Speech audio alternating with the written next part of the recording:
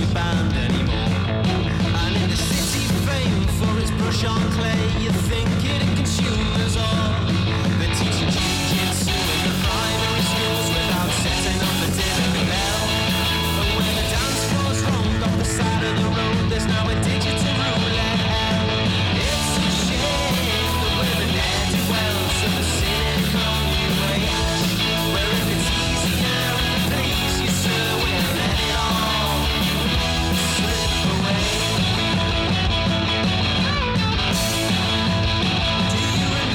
Hello and welcome to the Wizards of Drivel podcast. My name is David Cowlishaw and I'm joined by Tom Thrower. Hi, evening, afternoon, morning, maybe. All bases covered. Welcome to the transfer window kind of recap special. It's roughly 8:30 on transfer deadline day. We've just about absorbed all the comings and goings from Stoke City. Two men in on deadline day after Scott Hogan's arrival yesterday. So plenty of business coming in the door at the Bet365 Stadium. Also some departures as well, which we'll get to. And I suppose the way I'm going to run through all these deals and kind of get your take on them, Tom, is to kind of go kind of position by position. And I think the biggest discussion that was generated today revolved around the centre forwards. As I mentioned, Scott Hogan joined on loan from Aston Villa yesterday. Benik Afobe has joined Bristol City on loan. Added to that, we've got Saido Berahino's departure being confirmed, and the damp squib of the whole transfer window has been Dwight Gale very much remaining at Newcastle United. So overall then, looking at the players we have now, how do you feel about our forward options?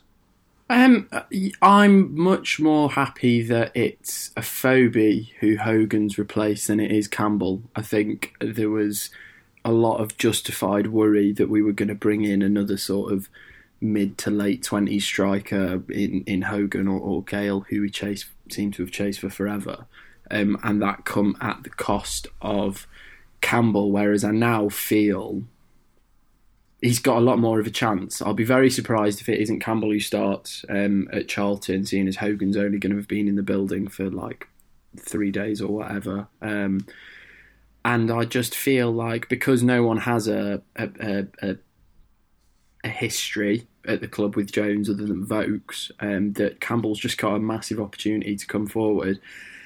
And on Hogan, I've seen a lot of people lamenting Afobe leaving, and I sympathise with that, and I sympathise with Afobe because I think he has been really poorly treated by the fan base. I think he's one of those players who's struggled confidence-wise, and it's led to him being singled out, and it's led to just awful things. He got jeered off on Saturday, and that's a horrible thing for anyone on the first game of the season. But I'm not that. I don't feel we're going to miss Afobe. I mean, just looking at the numbers, Hogan, not last season, but the season before at Villa, which was sort of considered as this total failure of a season for Hogan, had better numbers, had better goals per minute, per 90 minutes, better expected goals per 90 minutes, and a better conversion rate between the two than Afobe did. So I feel, and Afobe I don't think has much of a history aside from a very good spell under Nuno, where he basically came off the bench and scored every other week. And when he initially broke through at Wolves, I just don't feel there's much weight to him as a striker. And now I'm saying all this, he'll go and bag a load of goals for Bristol because that's how it works. Bristol City, sorry for people, I'm about to do that with another player as well. I will just say Sheffield. But yeah. Yeah, so there's kind of two questions relating to Afobe. The first of which is, was he hounded out by the fans? Is that why he's leaving? Is that really the reason we've decided to loan out our top goal scorer last season? Yes, it was only 9 goals, but still our top goal scorer last season. And the second question is, how much stock has Nathan Jones placed in that first game, considering that it looked like Benik Afobe was possibly even his first choice striker going into the season, at least his second choice. How has he gone from starter to being loaned out within the space of a week? Is it relating to the first question? Is it solely that horrible toxic atmosphere manifestation against QPR that has led to this? Because I'm kind of the same as you. I don't rate Benik Afobe. I think he's never really got going here at Stoke. And yet, I just feel it's inevitable he's going to bag at least 15 for Bristol City. I just feel like that's definitely going to happen. So what is it? Why is this suddenly sprung up? I see. So on the whole, sort of, a lot of people have been talking about why on earth have we given Afobe all of this game time if we're just going to get rid of him. I think the thing you've got to consider, if Vokes and Gregory are competing for the target Manny role, and it was Afobe and Campbell competing, since pre-season started, Afobe, and including the game against QPR, Afobe's only played 50 minutes more than Campbell, because Jones has split the squad pretty much. And yes, okay, Afobe was with what you'd consider the first team, what became the first team in that first game against QPR.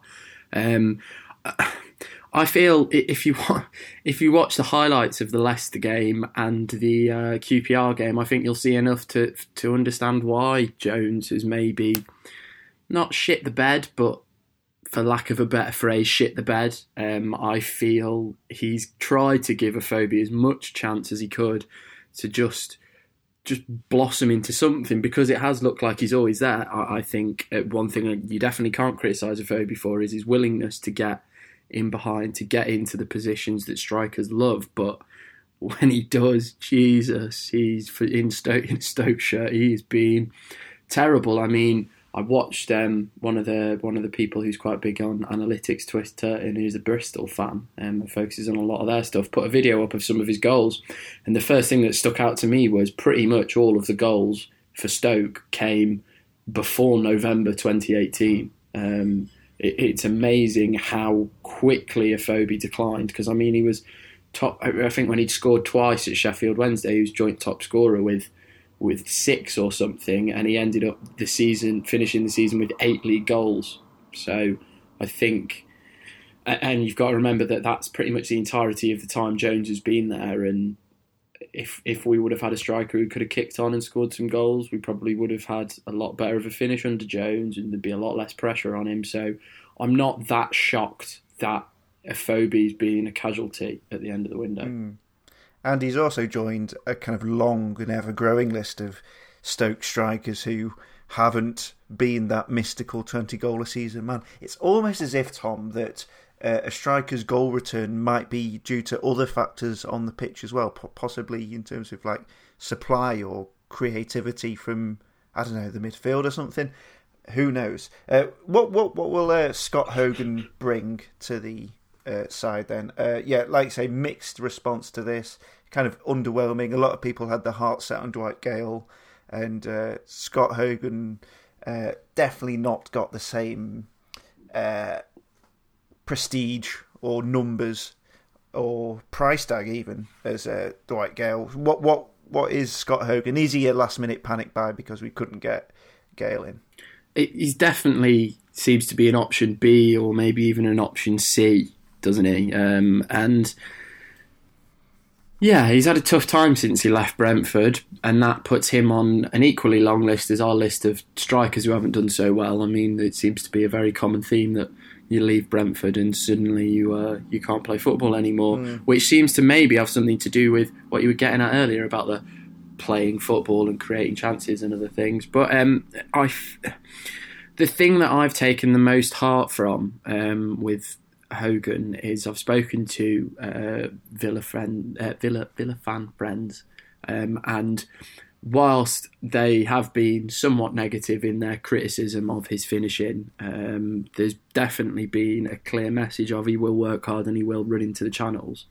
And again, I'd take the Sheffield United fans' word quite strongly, especially from Blades Analytic, from Jay on Twitter. he said he seems to be a very good striker. He just couldn't get into their team because McGoldrick and Sharp had formed such a quality partnership. And I think when you think about how good McGoldrick and Sharp were last season, for someone to say that this player seemed to be on par to them but just really had no realistic chance of getting in, I'm not confident. I think it's another one of those signings that we seem to have a squad full of this season who have a point to prove, who are there saying, look, either I've finally got my shot at a big level or I've got a chance to show myself again. So, yeah, I'm quietly optimistic about Hogan. So, in terms of the four strikers then, are we saying Vokes and Campbell possibly first choice, and then Gregory back up for Vokes and Hogan back up to Campbell? Is that where we see the squad now? I'd suspect Hogan probably has a better shot at first choice, but obviously in the short term, Campbell's got playing through the whole of pre-season, knowing the system much better over him. So I think Campbell might have 2 or 3 games, especially in the league games, to really push himself out. But I think, again, it gets to something that I think a lot of people have talked about this season. I don't think there is any first choice. I think if you're playing best, you're training best, Jones will put you in if the other person isn't delivering. We've got 4 equal communist strikers. They're all sharing commodities. We kind of spoke about Dwight Gale on the last podcast, so we don't want to kind of go over old ground when it comes to the pros and cons of Dwight Gale. He hasn't come, so probably best not to waste any time talking about him. 2 more departures from the forward department. Very, very contrasting. One kind of confirmation. They were both kind of confirmations of something we knew was going to happen anyway. But Bojan's exit was confirmed. He's now a Montreal Impact player. Very, very classy message to the fans. Floods of well wishes from, I think, even people on Twitter who were kind of maybe Bojan critical or Bojan skeptic were like really forthright in wishing him all the best, because regardless of how you saw his role in his latter years at Stoke, he is one of the best players we've seen wear a Stoke shirt. He's one of the kind of one of the best people as well, certainly in terms of relationship with the fans. He's been absolutely lovely, and of course we wish him all the best in Canada. And then contrast that to the statement. What a statement it was. Is it Fraser Nicholson? I doff my cap. Puts out a one-sentence statement confirming that Saido Berahino has left Stoke City by mutual consent. And it's kind of blown up even more today with Glenn Johnson's comments on Talk Sport, basically talking about Saido Berahino's disruptive influence at Stoke, not turning up to training on time, not wearing the right clothes. Told an anecdote about how he'd basically forced the whole team to be called in on Sunday and then phoned in sick on Sunday. And that's just one anecdote. There's also all the other off-the-pitch stuff we know about from various tabloids and things. Imagine being a manager who hung your entire reputation on signing him. That must be terrible. What an awful thing that must have been to have done. Bloody pissing Mark Hughes. Yeah. But he has had people speak up for him. Notable bastions of the community, Ravel Morrison and Stan Collymore, leapt to his defence today. Ravel Morrison went in on Glenn Johnson, just said, you're trying to ruin a guy's career. Stan Collymore tried to high road it a bit, talking about Berahino's background, and I think we've acknowledged previously on this podcast, Berahino does have a tragic childhood and tragic upbringing, but as a 26-year-old given chance after chance after chance, I'm just happy to be shot of him. Glenn Johnson, I've previously said things about, I'm just kind of sick of ex-Stoke players mouthing off on national radio stations to further their careers, and yeah, part of that still applies, but it just shows you how toxic this club was it in sort of dressing room wise, and this is why I'm so determined to give Nathan Jones time, because we've still got players on the books who we need to get rid of, and this is a culture that has festered for too long, and we're only just clearing some of these players now. Yeah, I think one thing that always has stuck in my head for ages and ages was Villa's chairman talking about how good a job Steve Bruce did to keep Villa in the Premier League, in the Championship, when they first went down that first season. And I feel, not that I'm praising Rowett or Jones last season, because at the end of the day we just simply weren't good enough, but I feel it sort of shines some light on how hard it can be to overcome a dressing room problem that is sort of in bed, and when you've got 15 of your 25 players who at the end of the day think they're too good, don't give a crap, don't work hard enough, how hard it can be to turn it round. And I think that's something that we've definitely seen with our... Have we made 10 signings? Yeah, 10? I've got 10, yeah. 10 signings shows that just how focused it's been at turning that round. 10 signings plus the 6 or whatever we signed last season as well. So I think that's why Jones needs a bit more time, because he's changed the culture. Now he's got to get as good at football. It's sort of the second part of his job. I'm Ricardo Fuller, and you're listening to the Wizard of Driven podcast. This season, we've completely revamped our Patreon to give our loyal supporters more content and more value for money. By supporting this podcast for as little as $1 a month, you'll get exclusive content, as well as getting to hear our special episodes before everyone else. We've also got tiers for those who want to pay a bit more, with rewards such as priority when it comes to correspondence, the chance to be on the pod, to guest edit the podcast, or to have a whole episode devoted to you. We've also added an advertisers tier, so if your business could do with reaching the ears of well over 1,000 Stoke fans a week, get in touch. Every penny goes towards supporting the podcast and helping us grow in the ever-competitive world of football podcasting. But whether you pay $1 a month, which is currently less than 85p, or advertise with us full-time, we'll be giving you more and more podcasts throughout the season. Get involved at patreon.com/Wizards of Drivel. We'll move on to the midfield now. And Tom, I'm a little bit excited about this one. Mark Duffy from Sheffield United, season-long loan. Initial scepticism, 33-year-old, listed as a winger. And I was like, that doesn't quite fit the process. That's not quite what Jones is looking for. But I was reading your Twitter conversation with the aforementioned Blades Analytics, and reading some of the Sheffield United comments underneath the tweet announcing his departure. Oh my God, they really, really love him.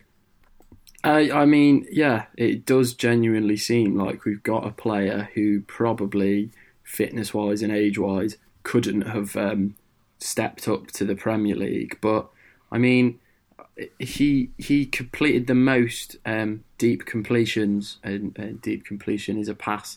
If you imagine like a basketball circle that goes around the hoop in basketball, now imagine that on a football pitch. So like the D of the penalty box just carries on all the way to the line. In there's a deep completion. So obviously passing into that place is one of the best things you can do as a creative player. And, you know, Pablo Hernandez is 34 and most people have him down as the best player in the Championship. So come on down, Mark Duffy. This could be fun. Yeah, I was surprised to just see us go for a player in midfield. I wasn't really expecting a defensive midfielder, although there have been calls for one.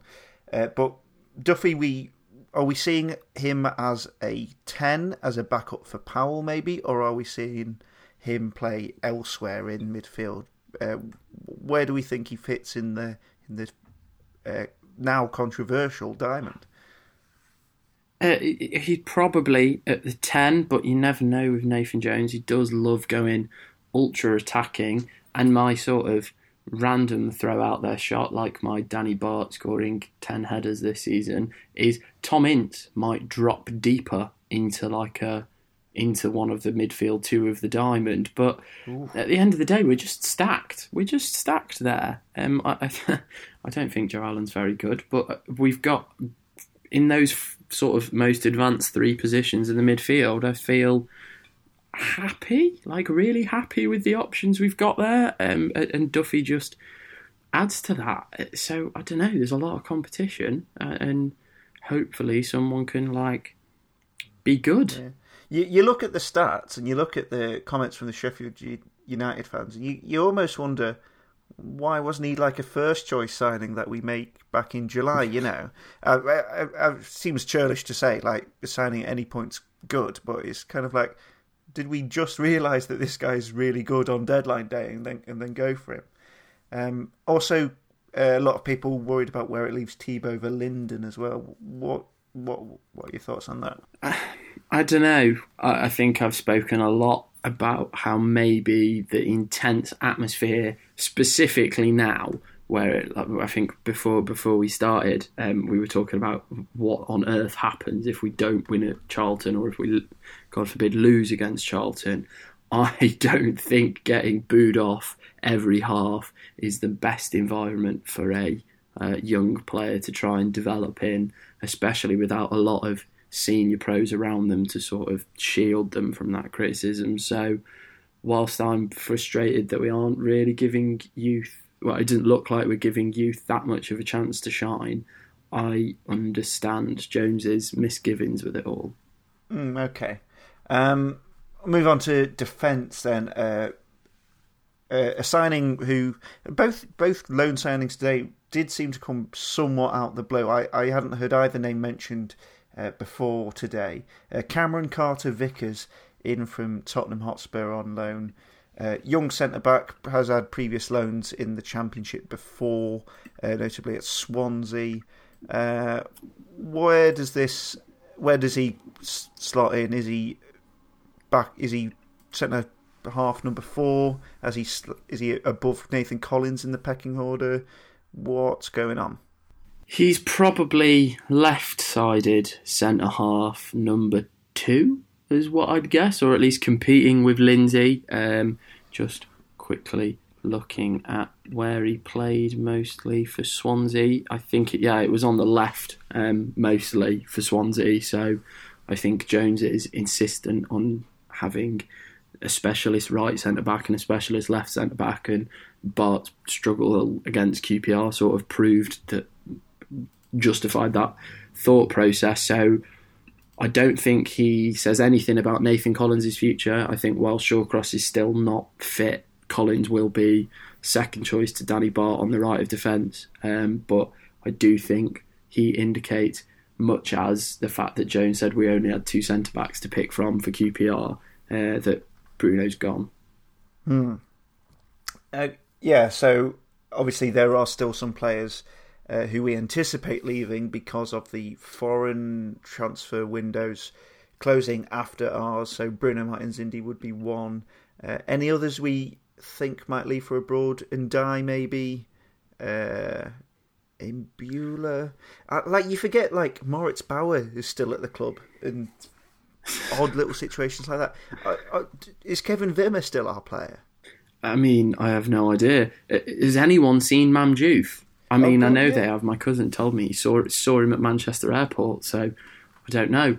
I think it is just all those. It's safe to assume that all of those bomb squad players without squad numbers, whatever, won't be anywhere come the 1st of September. And they're probably the kind of players, with the way we've been at the minute, where it makes sense for that to happen, because clubs will push for their option A for all window, and then when times come into a crunch and go, actually, can't sign him, going to have to go take a risk on Moritz Bauer, going to have to take a risk on loaning Gianelli and Bueller, going to have to take a risk on paying Kevin Wimmer's food bill. I'm Danny Higginbotham, and you're listening to the Wizards of Drivel podcast. Once again, the Wizards of Drivel podcast has partnered up with Beer 52, the UK's biggest craft beer discovery club. This month I've been enjoying a curated case of beers from around the Danube. If you join Beer 52 through us, you get your first case free, just pay postage, and you can pause or cancel your subscription at any point after that. To get free beer and to join the club, go to beer52.com/wizards. Well, a couple of points from Twitter. From Connor Jordan, should have bought a solid left-back. McLean isn't the answer. I feel bad for Davis and Lindsay. Glad Campbell and Edwards and Villenden are still here. Probably need a CAM since Powell is injury-prone and Bojan has left. 6 out of 10 transfer window. And Joel Wamsley lists several left-backs we should have been in for. James Justin, Lloyd Kelly, Jay Da Silva, Aaron Creswell, Joe Bryan, Ben Osborne, Reece James, Anthony Robertson. Other left-backs are available. The big kind of, what should we have got one of them, is undoubtedly the left-back. James McLean not impressing people against QPR. James McLean getting people worried in general about us going the whole season without a kind of recognised left-back. Yes, Ward has come in, but he doesn't seem like a starter for the moment, at least. What do you think about the whole left-back situation? I think there was some really good left backs, especially Jay Da Silva. It broke my heart when he went to Bristol a little bit. Who we could have gone for, but I'm willing to give McLean time. I'm willing to give McLean until January because I feel that Jones has a very particular set of skills he wants his fullbacks to have, and if he can't meet them, I think he feels it's pointless to spend money on someone who meets a few of them when he's got McLean who meets a few of them and he can try and work with him to be better rather than splashing 10 million on someone who's not quite right, who might not work out in the end. Liam says, I think on the left-back front, Jones obviously has confidence in Clucas. Imagine that's why he's gone for Duffy. As for Afobe, I'd have kept him. Clucas, then, is he our kind of backup left-back now, do we think? Or can we see Clucas potentially staking a claim in that position? No idea, because Jones, when he first came in, said Clucas had all the attributes to be a great left-back, and then sort of said, but he doesn't want to play there, so cracking on. I don't know if he's like sort of doing like passive aggression to be like, no, Sam, you will be a left back. And we saw him shifted there against QPR. I don't know. He might do. I especially with Etebo coming back. There's a centre midfielder who'll play in those two wide positions in the diamond, and he cannot be left out. Full stop. So maybe he shifts back. Right. Before we kind of wrap up with our final thoughts on the transfer window as a whole, I thought I'd do the first quiz of the season. And, Tom, you're all expected kilns, analytical data man, so you should know the answer to every football question. And quite frankly, it's a disgrace if you get any of these following questions wrong. So it's a little quiz about Stoke City's transfer window thus far. There's kind of 4 questions. And the first question is, of the 10 new additions at Stoke, with the exception of Cameron Carter-Vickers, which player's surname has the biggest score in Scrabble? I'm now just running through all of the players' names and thinking it. Is it... Liam Lindsay. Liam Lindsay would score 11 in Scrabble, but so would Powell. Cousins would score 9, Davis would score 10, Hogan would score 9, Ward would score 8, Gregory would score 12, but Duffy would score 15. Carter Vickers 24. You're off to a bad start there, Tom. Maybe you can redeem yourself with this next question. To the nearest year, what is the average age of all 10 new additions? So we've got a few low ones in like Lindsay, Carter Vickers, but then most of them are like older than 25 with a few really old ones. So 28. It's 27. Oh, I was close. Should have gone for 27. Yeah. That would have been right. I think it's an average of 27.1. I think Ward and Gregory are like pushing that up a bit. So we saw Mark Duffy played last season. I keep wanting to say Shane Duffy. That's a different footballer, isn't it? Shane Duffy. He doesn't. Yeah, he doesn't do good deep completions. Right. We saw Duffy play at Bramall Lane last season in a 1-1 draw. You'll remember that Joe Allen once again dug us out of the dirt with a match-saving free kick, one of his specialities. What I want to know is, of the Stoke squad from that game, how many of the 18 are still at the club? Ooh. Oh, Afobe's left. Ince is still there. McLean's still there. Etterbo's still there. Allen. Did Clucas play? Sure. Are you counting Shawcross? I'm assuming because he's just injured. Or did he even play? Oh my god! This is the Sheffield United game from October time. I think Gary Rowett was suspended from the stands for this game.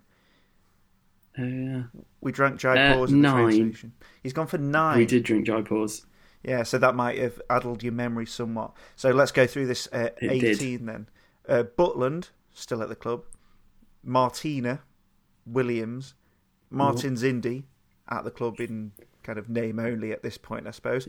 So that's 2. Peters, Ince, Allen, Woods. That's taken up to 5. McLean is 6. Berahino, Afobe, Adam, Shawcross for 7. Fletcher, Crouch, Bojan, Edwards for 8. Federici for 9. I'm not sure I've counted correctly there. I mean, you've been nice in giving me Bruno as not being Butland, here, but that... Bruno, Ince, Allen, Woods, McLean, Shawcross, Edwards and Federici. 9. Well done. Just give me whatever trophy you have. There we go. And kind of the final question then is... I'm going to give you the name of a football club, and I want you to tell me which Stoke City new signing started their career there. Vauxhall Motors. Come on, this is easy. Yeah, it's got to be Greggy. No, it's not. Because is he not South London? No, is he Yorkshire? Oh, is it? No, he's not Cousins. No idea. No idea who started playing for Vauxhall. That's Duffy. Oh, there we go. Partick Thistle.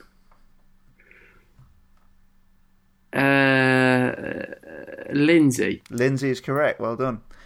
Bohemians.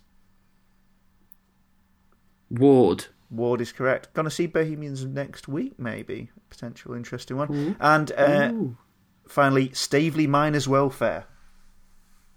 Sorry, what? Staveley Miners Welfare. As in... people who go down mines, not small children. Mines, yeah. Who looks the most likely to go down a mine and come out? I think that's a football? Good thing to think. I think that's a sound logic. Who's got the strongest jawline? I feel bad because I've already suggested it. Is it Lee Gregory? It's Gregory. There we go. Yes, that's a 3 out of 4 on that final question. That's not bad at all. So that was the quiz. That was the fun stuff. Now, back to slagging off our transfer business. Out of 10 then, all things considered, we've not spent a lot of money, but we've got 10 players in, we've got some players out. If not the entire bomb squad, then a handful of them. How would you rate our window out of 10? I spoilers if you've already read my Twitter, I gave us an 8. Because I think I'm judging that off. Like a 5 would be we've maintained the squad, the same quality in the squad.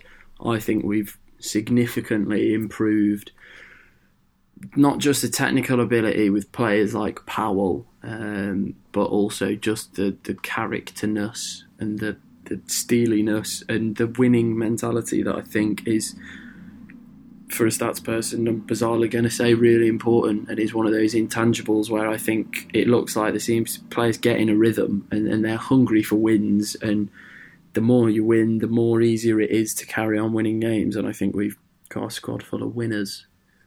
I'm going to slightly disagree. I think it's between a 5 and a 6 for me. I like the character. I think that's the kind of the biggest factor. That's kind of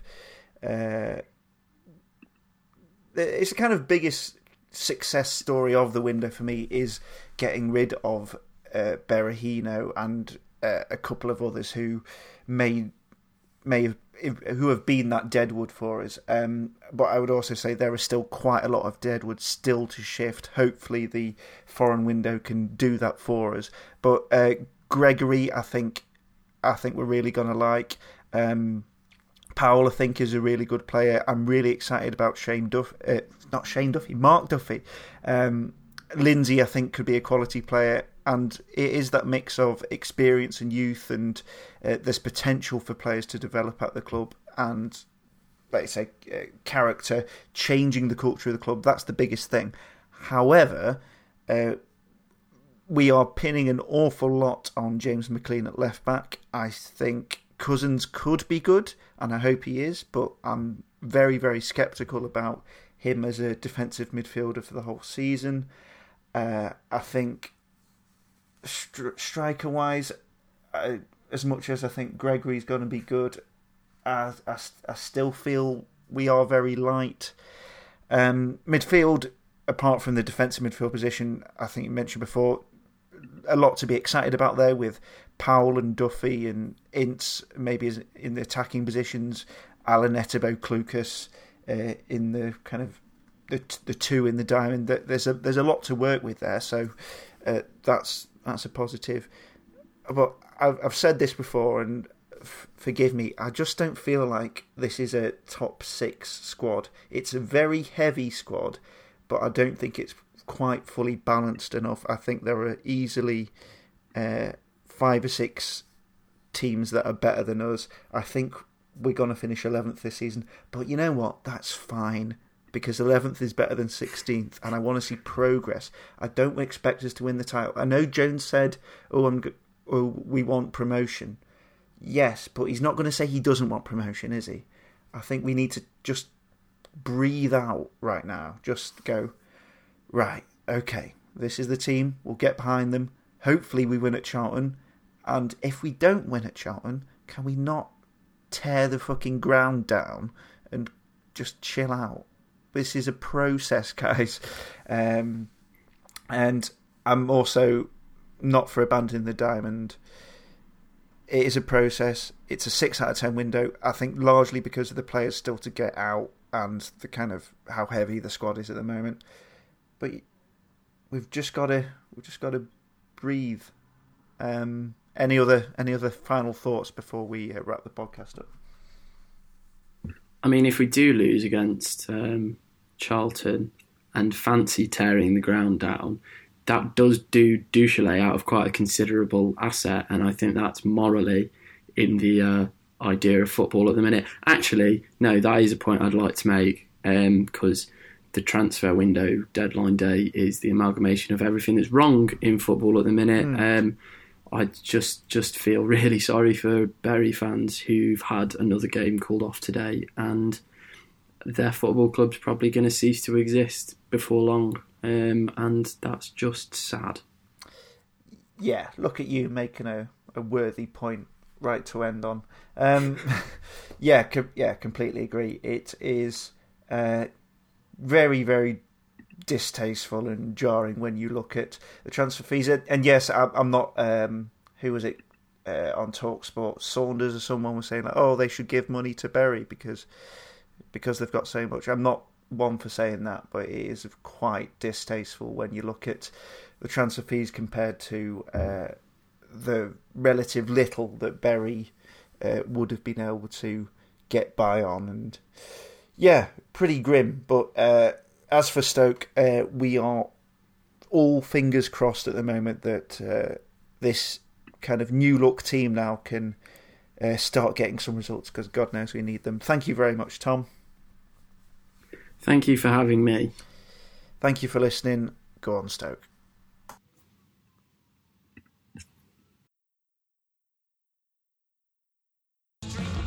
Do you remember the town? Do you remember scratching backs with the tit for tat before the dawn of the dressing gown?